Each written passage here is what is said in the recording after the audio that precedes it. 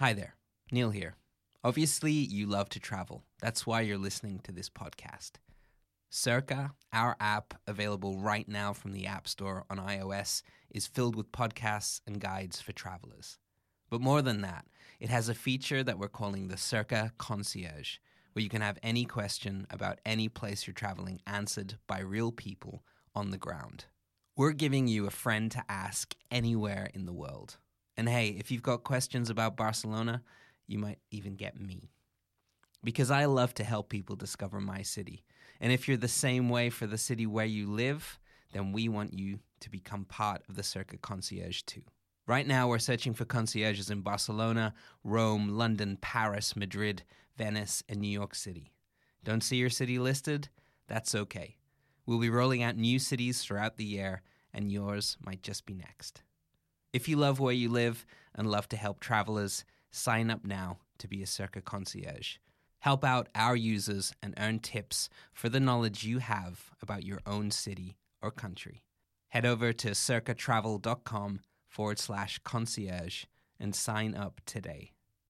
As you write your life story, you're far from finished. Are you looking to close the book on your job? Maybe turn a page in your career?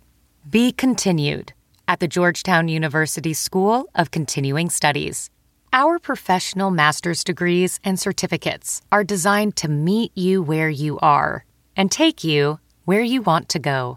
At Georgetown SCS, the learning never stops, and neither do you. Write your next chapter. Be continued at scs.georgetown.edu/podcast.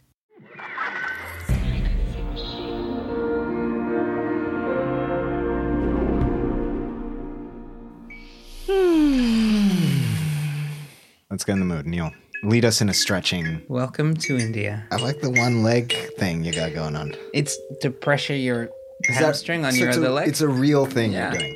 Feel that stretch. Feel that burn. I don't feel it. I'm not feeling anything. That's because none of you are as unfit as I am. Where is this bed supposed to be? Any movement is basically exercise for me at this point. This is nice. This is good. Oh, yeah. Have you ever done yoga, Neil? Yeah. Did you wear like yoga clothes? I didn't wear anything. You were just nude?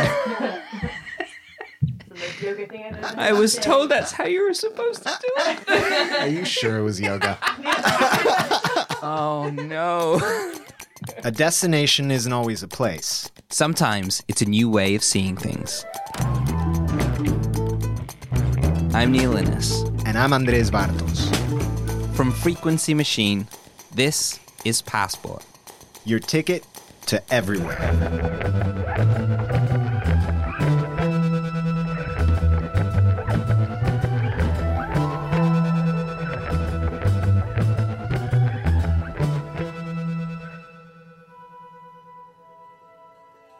When we look at traveling today, we tend to plan the quickest route.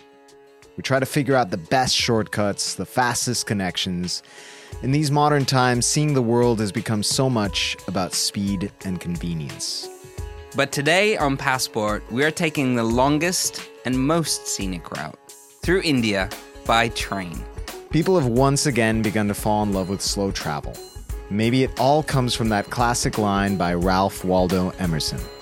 It's not the destination, it's the journey. As the cities and the people of India have begun to speed up and modernize, life has become much more hectic. But the one thing that is best done slowly and with patience in India is travel. In fact, it's often the only way. Train travel has been imperative to the cultural and historical structure of India. It crisscrosses the entire country, from small hill stations to large cities. It has one of the longest railways in the world. 7,500 stations, 14,000 trains, 40,000 miles of track, and 14 million passengers per day.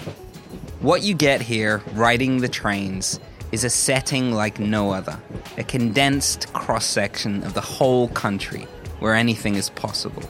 Incredible food, new friends, songs, even romance. But in a country as diverse and complicated as India, with over 22 official and more than 400 living languages, thousands and thousands of dialects, numerous religions and backgrounds, and a staunch tradition of arranged marriage, what happens when two star-crossed lovers meet on a train? This week on Passport, producer Harriet Davies takes a trip on the Indian Railway to discover the complex relationship the country has to love, life, movies, and more. Because it's all there on the crowded, magical trains of one of the most mind-blowing countries on Earth.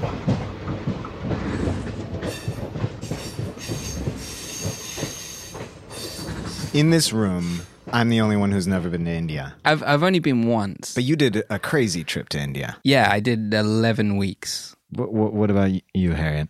I went after university and I just always wanted to go experience it. I do like trains. I didn't specifically go for the trains. All right. So you had an idea in your mind of where you were headed? No, we had no idea. We wanted to go north into the Himalayas. And I even wanted to try and cross into Nepal. And instead, we ended up in the south in Kerala and took a complete U-turn because we got stuck in a bus station in Delhi and we didn't know where else to go apart from the airport. The one place you want to go when you go to India. I did the opposite. I knew where I was going to start, but I didn't know where I was going to end. But did you have India in your mind? Like, you know India? I only know Indian film and Indian food. Actually, to be fair, in my third year of university, I studied Indian history. Oh, really? Yeah, so that's also might have played a role in why I wanted to go. That's actually a big one. Yeah, it's quite a good point, actually. I had just read about it for 6 months. Sounds kind of important. Yeah. Okay, so here's another question. Trains. 11 weeks in India, I did the whole thing driving or on purpose trains. Or just because? On purpose. All right. Why? It's the best way to travel anywhere where you've got the option where you don't have to leave the ground. But then when I did get on the trains, I was like, oh my God. Okay. It's What? quite intense. Yeah. But what does that mean? Well, the first one that I got on in India, it was a sleeper carriage. So it was restricted in how many people could be in your sleeper. There was 3 and 3, which is normal in a sleeper carriage. It's normal in Europe, whatever. And so we were like sleeping on these bunks. But then it got to 6 a.m. and the carriage turned into just like a normal carriage. And a normal carriage is just like basically just like hundreds of people just flooding on and just like sitting wherever they can. So I was up on the top bunk and honestly, I think I must have had like 7 people sharing my seats with me. With basically my butt not touching the ground anymore. I'm pretty sure I was just like sat on their knee and then everyone else was just kind of cramped in around you.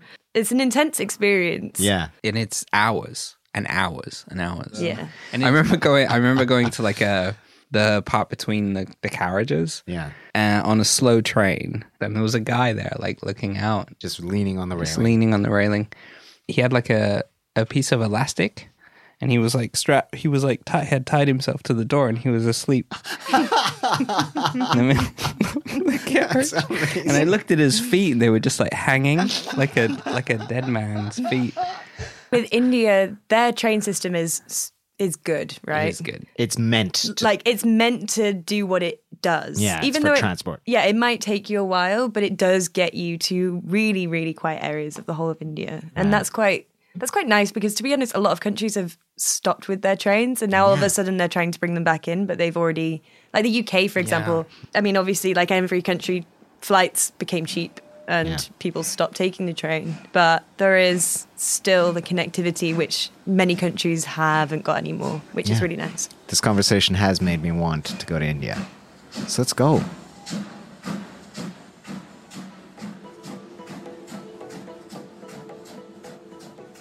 I think the railway tells a lot about India because even if you were to travel and visit different parts of India, you would never get the kind of understanding that you do when you travel on the Indian trains.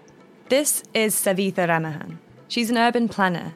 Her travels on the Indian trains inspired her to write a book of collected stories. Stories of the passengers she's met while traveling the railways of this immense country. India is a very diverse country with multiple cultures and multiple subcultures. It has a variety of food, languages, faiths and people from different economic strata as well. So when one travels on trains in India and the trains become like a melting pot, one gets the true sense of what India is. Trains are a microcosm of Indian life. Each station specialises in different foods, different routes have their own characters, scenery, people, life. Savitha wanted to show the differences and similarities in Indian life through her stories. With me, she started with food. The trains offer this amazing chance to experience different foods. Each station, along any given route, has its own speciality. Some dishes are only available at the stations. You won't even find them in the city you're passing.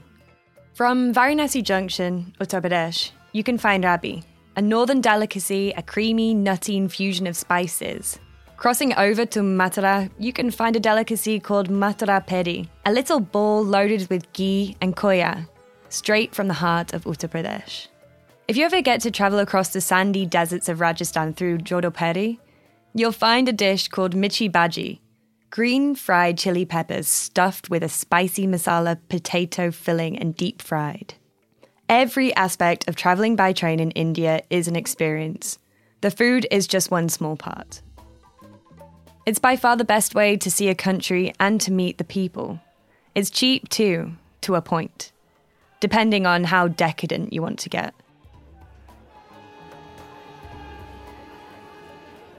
But if you want the real India, the common travel third class, it is real, loud, crowded, filled with aromas, colours, conversations, and opportunity. In the 1840s, one of the first lines of the Indian Railway was built from Bombay, which is now Mumbai, to Thane. Its eventual success led to the establishment of the East Indian Railway Company.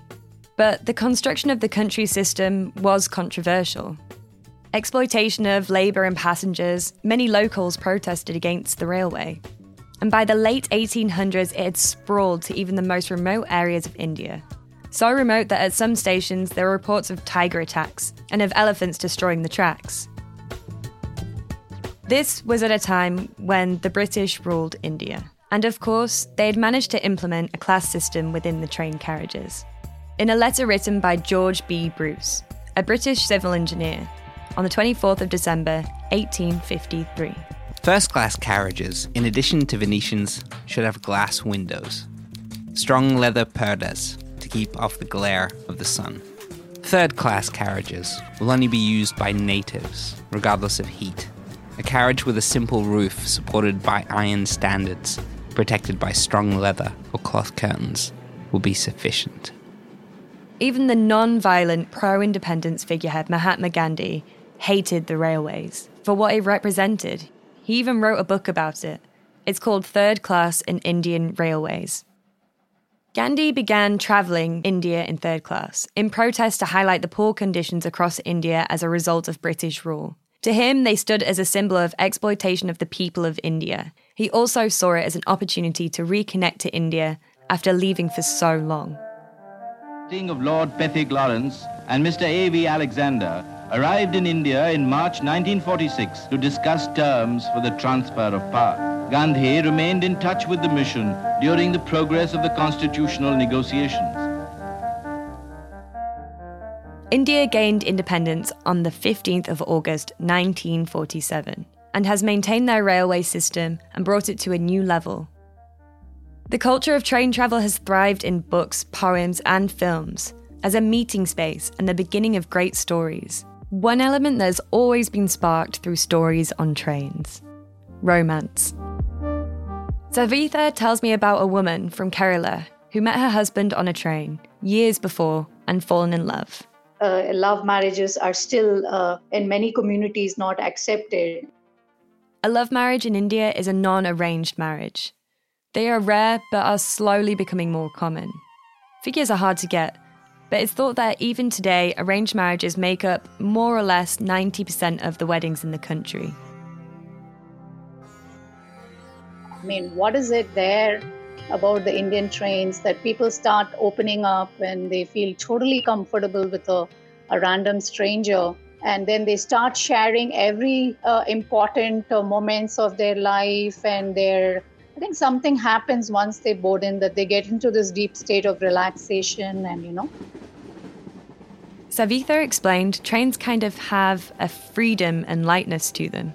There are a lot of such funny moments aboard the train. It's definitely not a place where people are serious and, they tend to make a fool of you. There'll be joint singing sessions, random strangers getting on the train and they all start singing and dancing and all of that. Savitha is in love with train travel, the people, the whole journey, and so am I. I travelled India a few years ago and I think trains are a beautiful place. Unlike a plane, there's a freer sense to them. The whole thing is more communal and open. I remember the vibrant blue colours inside the carriages, the smell of spices from shared food, almost being able to touch nature through the windows. Also, you really remember the people you meet along the way. I met a man called Dean in Kerala. He helped us get some train reservations across to Chennai, on the east coast of the country. But first he invited us to his home for dinner and shared some stories of people who he'd met and helped. We had exchanged numbers back then, and he still works for the Indian Railway, so I decided to give him a call. Hello? Dean? Hello? Hi. Hi, yes, Dean here. Hi, Dean. It's been so long. Yes, so long. I just want a quick chat with you because, and one Yes. of the main people that I actually remember and remember meeting and talking to was you. The most memorable thing was the book that you had with you. Yes, I have this a tiny book, that's with a lot of information I used to have. That's my regular habit. And I distinctly remember you asking different people. Yes, different people and different questions about each and every country. Yes, I have a exactly. great curiosity to know each and every country. I could speak 76 languages, few words. And what made you want to learn those languages? I remember one beautiful phrase of Nelson Mandela. He said, if you talk to a man in a language he understands, that goes to his head. If you talk to him in his language, that goes to his heart. What was your role in the railway? My profession is I'm working as a chief of the train reservations. And in India, we have 4 big cities, 4 biggest cities. One is Delhi, Mumbai, Calcutta, and my city, Chennai. Therefore, I could win very wonderful friends around. Many good friends just like you. Dean told me about the people he'd met and the things he'd written.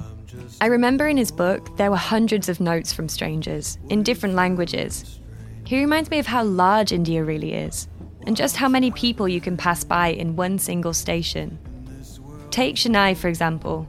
The East Coast city, which was once Madras, is one of the busiest, oldest and largest stations in the whole of India. The station was once an old fort, and it hosts about 150,000 people per day. A hectic crossing, but a great place to make friends quickly. A huge, heavy mass of people who want to connect.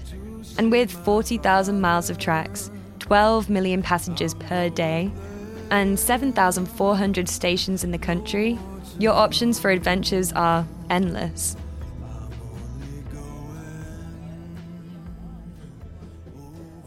Trains are definitely my favorite mode of travel because you don't have to deal with bus ass, as I call it. Like, long-term bus travel will mess you up. It'll, like, change your spinal So what are you going to do? column. Walk from the middle toilet to the driver Exactly, and back? that's about it. And they'll definitely put on a kung fu movie that you don't want to watch. Anyway, the train has that like steady dolly shot across landscapes and where you really get to see how the country changes where you go. And that's just amazing. Better than bus ass. Maybe it's because we're in a place with no windows. That's something I just realized right now as I was in front of this mic. The concept of bus ass. Bus ass sucks. No, man. bus We ass can all does suck. relate to bus ass. That's why I do love trains, to be fair. I'm completely with you on that one. And if you're like super, super brave in India, you can go up onto the roof. Oh, Yeah. did you do that? I did, yeah. You did that. Yeah. Intriguing. Yeah. You became a different person in India. Who are you? Yeah, I did it. But then I, like, everybody on top of the train, they're all like kind of those who can speak English, or the other travelers who are on the train are all just telling stories of people who got decapitated at like any given moment. And so everyone's like kind of lying down, kind of looking into the, it's like, is there a tunnel coming up? Fuck. Amazing. Yeah. We'll be right back after the break with more from Bollywood and an anonymous Indian radio love guru. We'll see you in a bit.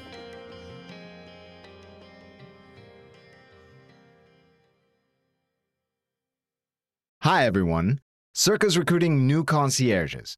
A Circa concierge is a friend to ask anywhere in the world. Real people, on the ground, never bots. If you want to be a concierge for your city, go to circatravel.com to sign up. BP added more than $70 billion to the U.S. economy in 2022. Investments like acquiring America's largest biogas producer, Archaea Energy, and starting up new infrastructure in the Gulf of Mexico. It's and, not or. See what doing both means for energy nationwide at bp.com/investing in America.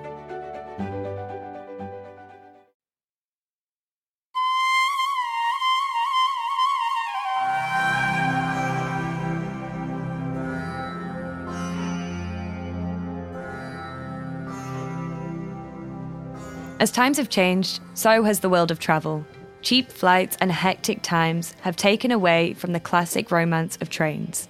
Trains are now just a convenience, or an inconvenience for many commuters, not for joy. However, there is one industry that never let go of its infatuation with train travel. Bollywood.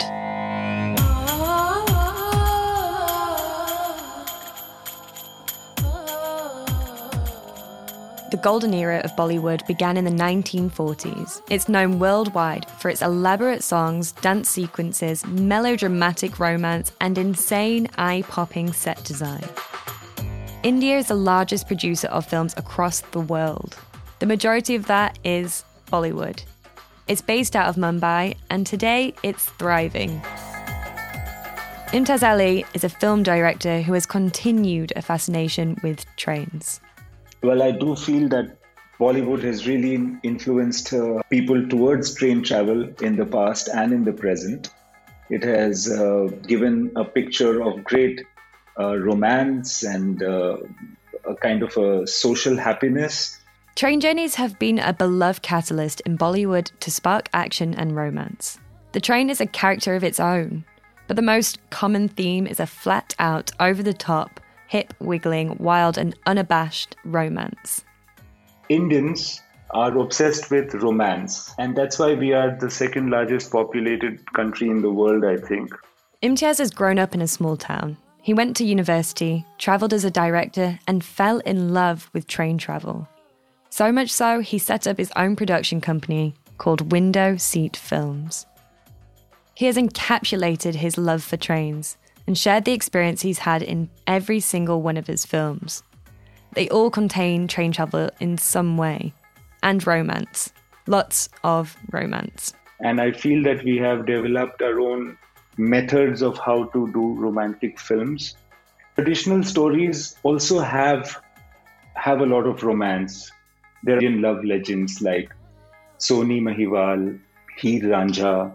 Love legends come from Puranas, ancient or old stories. Imtiaz told me a love legend, one that is retold throughout Bollywood cinema history. It's called Heer Ranjha. It's about a guy who is willful and young, and he has heard about the legendary beauty of this girl called Heer, who lives on the other side of the river. And when he is teased by his sisters-in-law, he actually says to them that I am going to meet her and marry her. He crosses the river and begins working on her family's farm, where they eventually fall in love. And all hell broke loose because this seemed like a big conspiracy. He leaves the village and she is forced into an arranged marriage by her parents. But one day, he returns. And these two people are on the run now, and the village goes after them to look for them and to catch them. And finally, they manage to catch them. Unnatural things start to happen in that area. It's almost as though their bond is so strong that when they were trying to separate them, there were some natural signs like, that the lightning would strike and the thunder would sound, etc. The king decided that love is supreme and that the lovers should be together. Just before the wedding takes place, her uncle asks her for forgiveness and offers a gift. He tells her, I have brought this sweet nectar for you, this beautiful lemonade. But of course, the lemonade is poisoned. She passes away before Raja's wedding procession even reaches the village, and the wedding and the funeral cross paths. He realizes she's died. And he goes to a place where Heer is being buried, and after Heer is buried, he hits his head on the tombstone and he passes away. The love legends dictated a lot of the early Bollywood movies, with the notion of a Romeo and Juliet effect. Every country has a Romeo and Juliet. This isn't unique. But what seems to be more prevalent is that it has echoes of the Indian society throughout. The barriers of this classic love marriage story. What happens on the Indian train, Harriet, is that people that are of different types get an opportunity to be in the same space for an elongated period of time and get to know each other. People that would never ever be in each other's spaces because of cultural differences, social differences, differences of status, etc., differences of education and class. All those people are thrown in together. People of different types get to know each other in an Indian train. And this happens in reality as well. And of course, this is shown in cinema. This notion of barriers in love stories is universal, but is almost its own genre in India.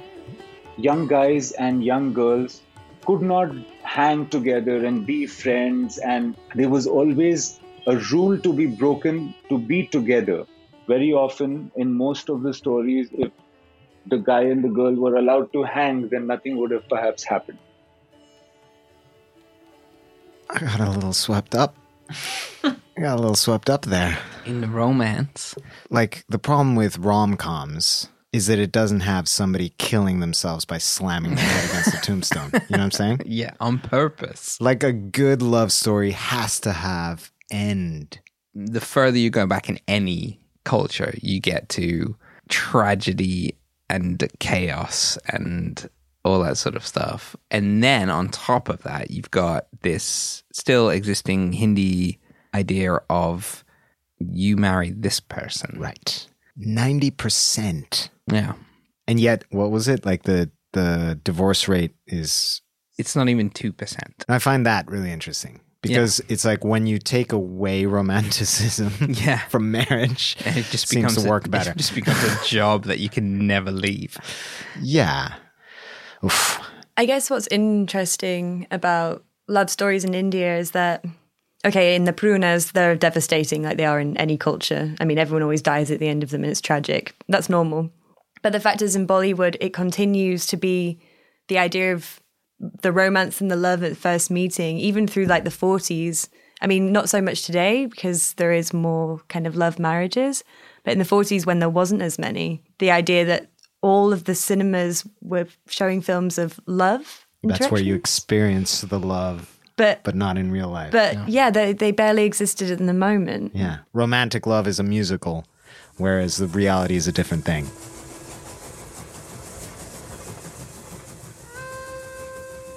The sheer size of both the Indian rail network and the time spent on these journeys is huge.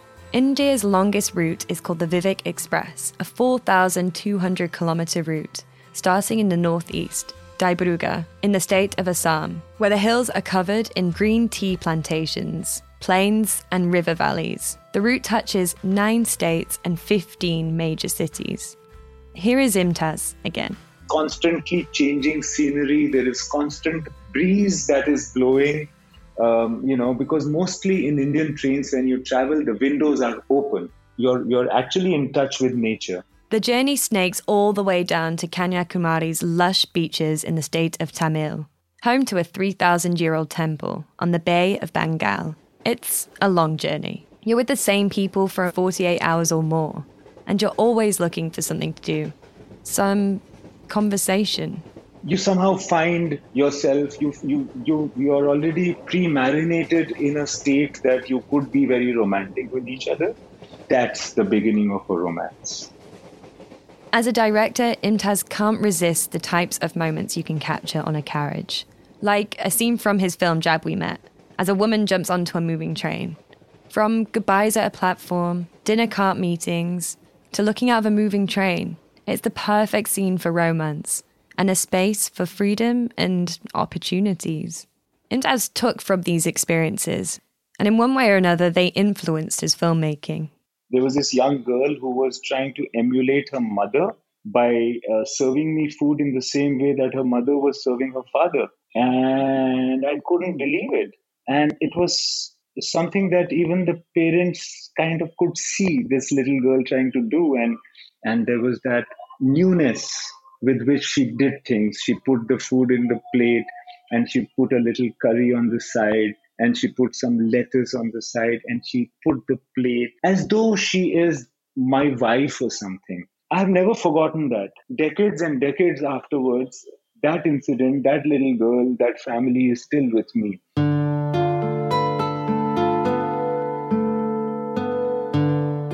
He explained he had acted like part of the family, running out, getting the parents tea and water, sitting, chatting, and eating with them. What I got from his reaction was the pure surprise that the parents had been so open to him, almost allowed him to be part of that family for that tiny section of time. You know, we are so conservative as a society, and I'm amazed that people are allowing their girl to do this to a total stranger who is not even from their religion, you know, and religion is unfortunately a big deal in this country. So these people have stayed in my life forever, and they have always influenced me. God knows how many stories have been influenced by just this little girl. Even though he perceived them as incredibly conservative and strict, Imtiaz never thought this kind of situation could happen. But it did, on a train, and it stayed with him. I loved it. I thought, I thought that I've lived a life that I wouldn't otherwise. And they had no idea who I was, which gave me the ability of being anybody that I wanted to at that point of time. Always, I've been quite shy as I was growing up. So while traveling in trains, I would pretend to be a guy that's not shy, that can actually reach out and talk to people. And that was interesting for me. I thought I was some other character playing some other life when I was in situations like this. Bollywood's fascination with trains has come from the real and constant interactions with people on them. But unlike India's love legends, Bollywood films always tend to have a happy ending. Despite the barriers to love triumphs. Well, at least in fantasy.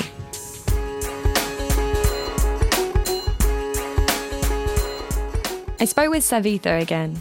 She wanted to tell me one last story. Not from her book, but one a little more personal. While studying at university, Savitha travelled on a train with a group of friends. From Chennai to Kerala, and we had no clue that, two of our friends really liked each other. And I think somehow the train proved itself to be like the ideal place. They kind of expressed their love for each other on the train. And then we were all there to celebrate it. And, a big bunch of friends. The two friends had spent a lot of time together on that train and had decided to tell their friends that they were together. Savitha explained that the journey had become their meeting place almost. Picture an overnight train, bunks rattling, the crew retired to their dorms, while passengers watch across the carriages with half-closed eyes. The couple sneaking out of the sleeper car together. Obviously, some of us didn't get sleep, so, we were still watching what's happening. But on the whole, Then I think the next morning when they woke up, they discovered that, all of us knew about what had happened. Spending those long journeys, locking eyes across the bunks and waiting for everyone to go to sleep, they found themselves in their very own Romeo and Juliet story.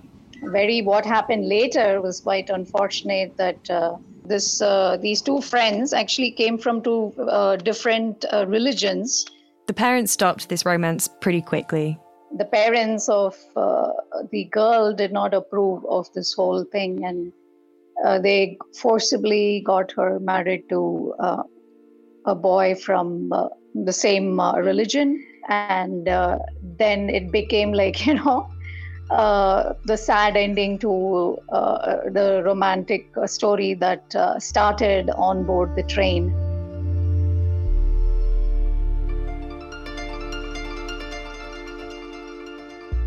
It was very, very much like what is shown in the Indian movies, that the girl was literally, kept under watch round the clock so that she would not run away. Because, in India, there are a lot of stories about girls, the runaway weddings, that both the boy and the girl would leave without telling their parents, and they go secretly and they have a registered marriage, and then they announce it after 3 months, and the parents are searching, the police is searching.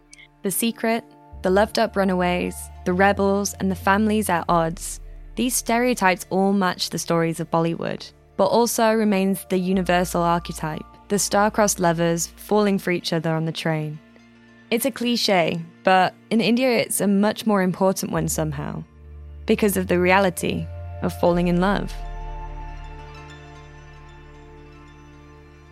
Trains are built for two things in cinema: murder and love. And that's it. Like how often, when you were on trains in India, how often, when you were next to the dude strapped to the ceiling trying to sleep standing up, for example, how romantic was that? I fell in love with him instantly because I was like, that is fucking amazing. No, I fell in love once in India with a librarian of... Amazing. Yeah. Intriguing. Okay. Unpack that. Yes. That's the end of that story. Come on. I mean, I think the thing that does happen on trains is that you speak to people. You're on a long journey with someone. You're going to have to get to know them pretty quickly. In many places, love marriages are becoming more and more accepted by families. But the cultural pressure of an arranged marriage is still a big theme. I wanted to get to the heart of true love in India. And with that, I found the Love Guru. Okay, so hi, I'm Love Guru, and I host a very, very popular show. The Love Guru is broadcast out of Mumbai, every day from a radio station called Radio City. It's available across India in multiple languages. So it's a completely anonymous identity. The identity is kept hidden. The Love Guru has been the Love Guru for 20 years. But that's about all the personal information I managed to get out of him. He is completely anonymous and has been his entire career. So the beauty of this hidden identity is that it's very relatable for the listeners. They connect very easily and they share things being in a comfort zone.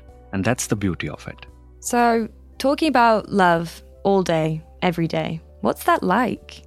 You try to find connection in everything. Even if a random song comes up to you on a radio station, you become an observer. And I constantly keep on observing people, constantly studying their body languages, their expression, to understand it more deeply. Any listener who got connected to me once becomes a part of my family, becomes a part of my life, because that person, in a way, has taught me something.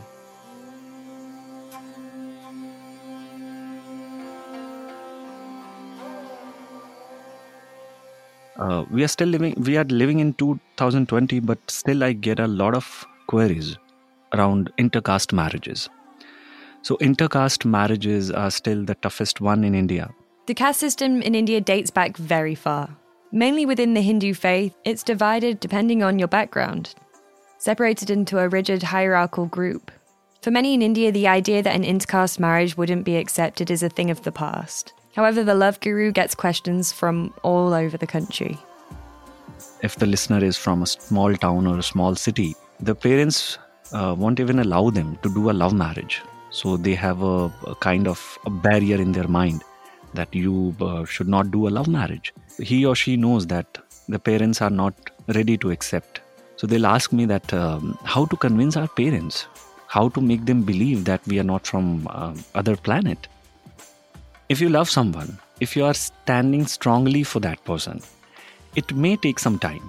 Either parents will give up or you will have to give up. So, speaking from your experience, what's the most common form of marriage? Most of us, I think, choose to do an arranged marriage because that's how marriages happen in India. Most of them, the majority of them. If you feel comfortable doing an arranged marriage, it's up to you. Marriage has obviously changed in India around the ideas of religion, caste, and love marriages. But an arranged marriage is still the norm. 90% are arranged marriages. But within the younger generation, only 76 would choose an arranged marriage. Interreligion and intercaste marriages are still a barrier in India. So when you hear listeners having that interaction, you'll feel that, okay. But yes, still there is a barrier. This intercaste and interreligion is still a barrier. So the decision, the ultimate decision comes from the family. And in India, you don't marry someone. You marry sort of a family. I wanted to ask the Love Guru, how about love on trains? Would someone with 20 years of experience in being the country's Love Guru have the same romantic view of trains as me? So I got a call in 2015 where I got a call from Sammy. He said that I travel to work in a local train. I see a girl every day at the same location. We board and deboard the train at the same station. The girl looks at me. She's really pretty, but I never had a courage to speak to her. So what should I do? So then I just said to him that you guys meet, you guys stare at each other.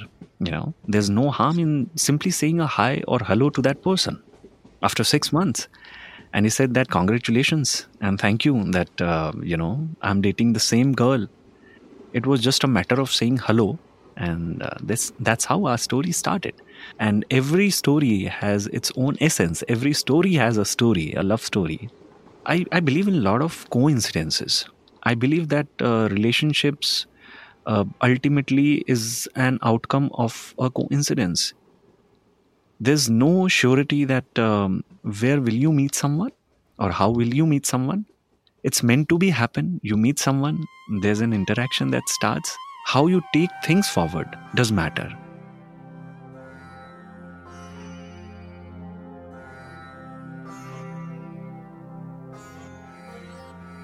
Bollywood thrives in romance of love marriages.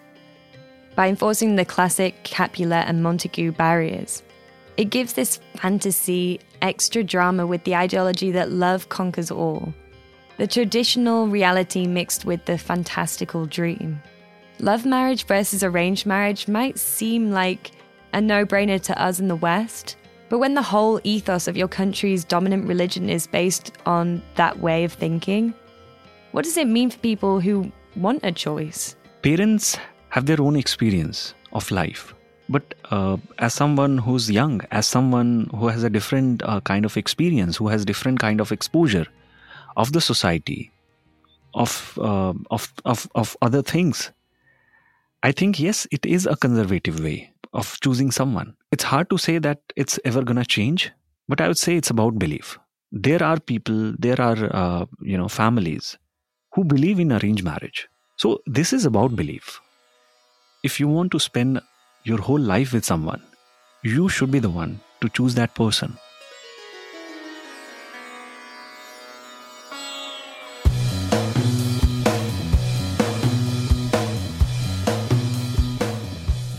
The whole idea of train travel is that people from all walks of life can cross an entire nation. It's the everyman's transport. But is it romantic and weird of me to think that the railway can cross cultures, religion, and history? Regardless, both India's beauty and its troubles are highlighted on the Indian Railway, and the reality is coming closer to the fantasy. shifts in ratios of love marriages and arranged marriages are becoming more apparent. Trains make a great place for romance and friendship, but love has no set path.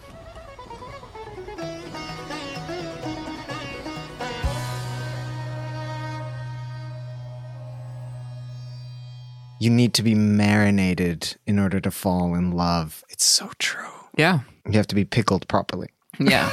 You have to be pickled from a previous relationship, but you have to be left to sit for a little while after that until you're just about ready to be okay with being single. Yeah. And that's when you meet someone. You're like, happens every time. But it's not just that. It's also the fact that you have to have like had that thing that the train has.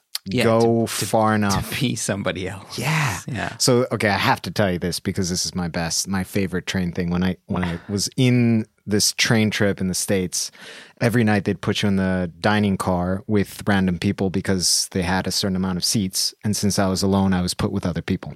So every night I was a different person. The first night I was myself. I was like, so where are you from? Bolivia. And I was in, that America. So you quickly realize, shit, this is not. Well, the questions like, oh, Bolivia. So is that like in Africa? Like it was that level of conversation.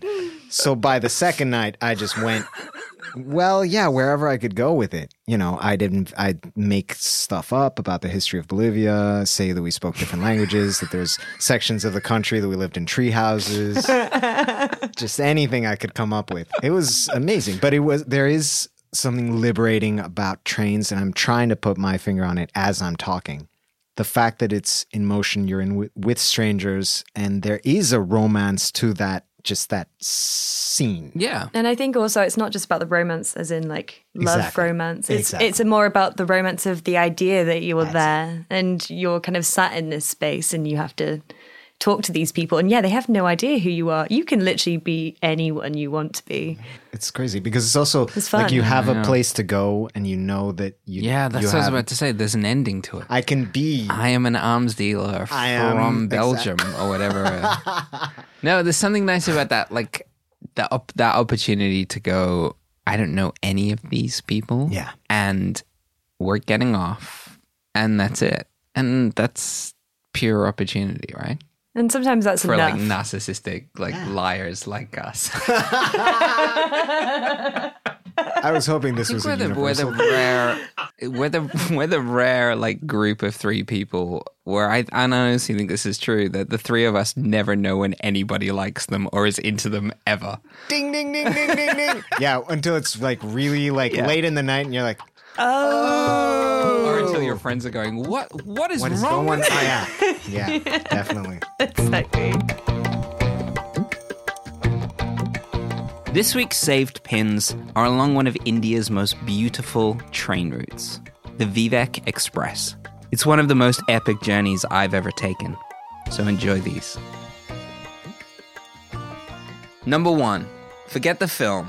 If you want the real Darjeeling experience, head to the hills of the Himalayas, where the Darjeeling Limited steam train still operates, guiding you to the highest station in the whole of India, Ghum. Number 2, coming back down, go to Dibrugarh station where you can jump on the Vivek Express. With 52 stops and 4,234 kilometers of passing scenery from snow mountains, desert, tea gardens, coconut plantation to sandy covered beaches. You can spend over 80 hours on this train journey and somehow end up with just one shoe and a t-shirt on your back, like Neil. Number 3, just before jumping on the train, head to the outskirts of Dibrugarh in the state of Assam, where you can explore the tea plantations, picking each leaf straight from the hills themselves. It's beautiful. I've been there. Number 4, if you get a little motion sickness, stop off in the city of Bhubaneswar, in the lesser visited state of Odisha, known as the Temple City. With a hangover from the 1970s hippie trail, you can take the pilgrimage to the Temple of Sun. It's not to be missed. Number 5. At the end of the Vivek Express, get off and stretch your legs in Kanyakumari, where you can visit the famous Vivekananda Memorial. Just 400 meters offshore lies this famous rock where a Hindu apostle, Swami Vivekananda, meditated from the 25th to the 27th of December in 1892 and decided to take his moral message beyond India's shores. The man who this great train journey is named after. Thanks for listening, guys. Next week, we're going to a place that doesn't exist, but kind of does. Disney. For the strangest misinformation yet. In the meantime, you can visit us at frequencymachine.com/passport, and you can find us on all social media. Just search for Passport Podcast. We'll see you next Tuesday.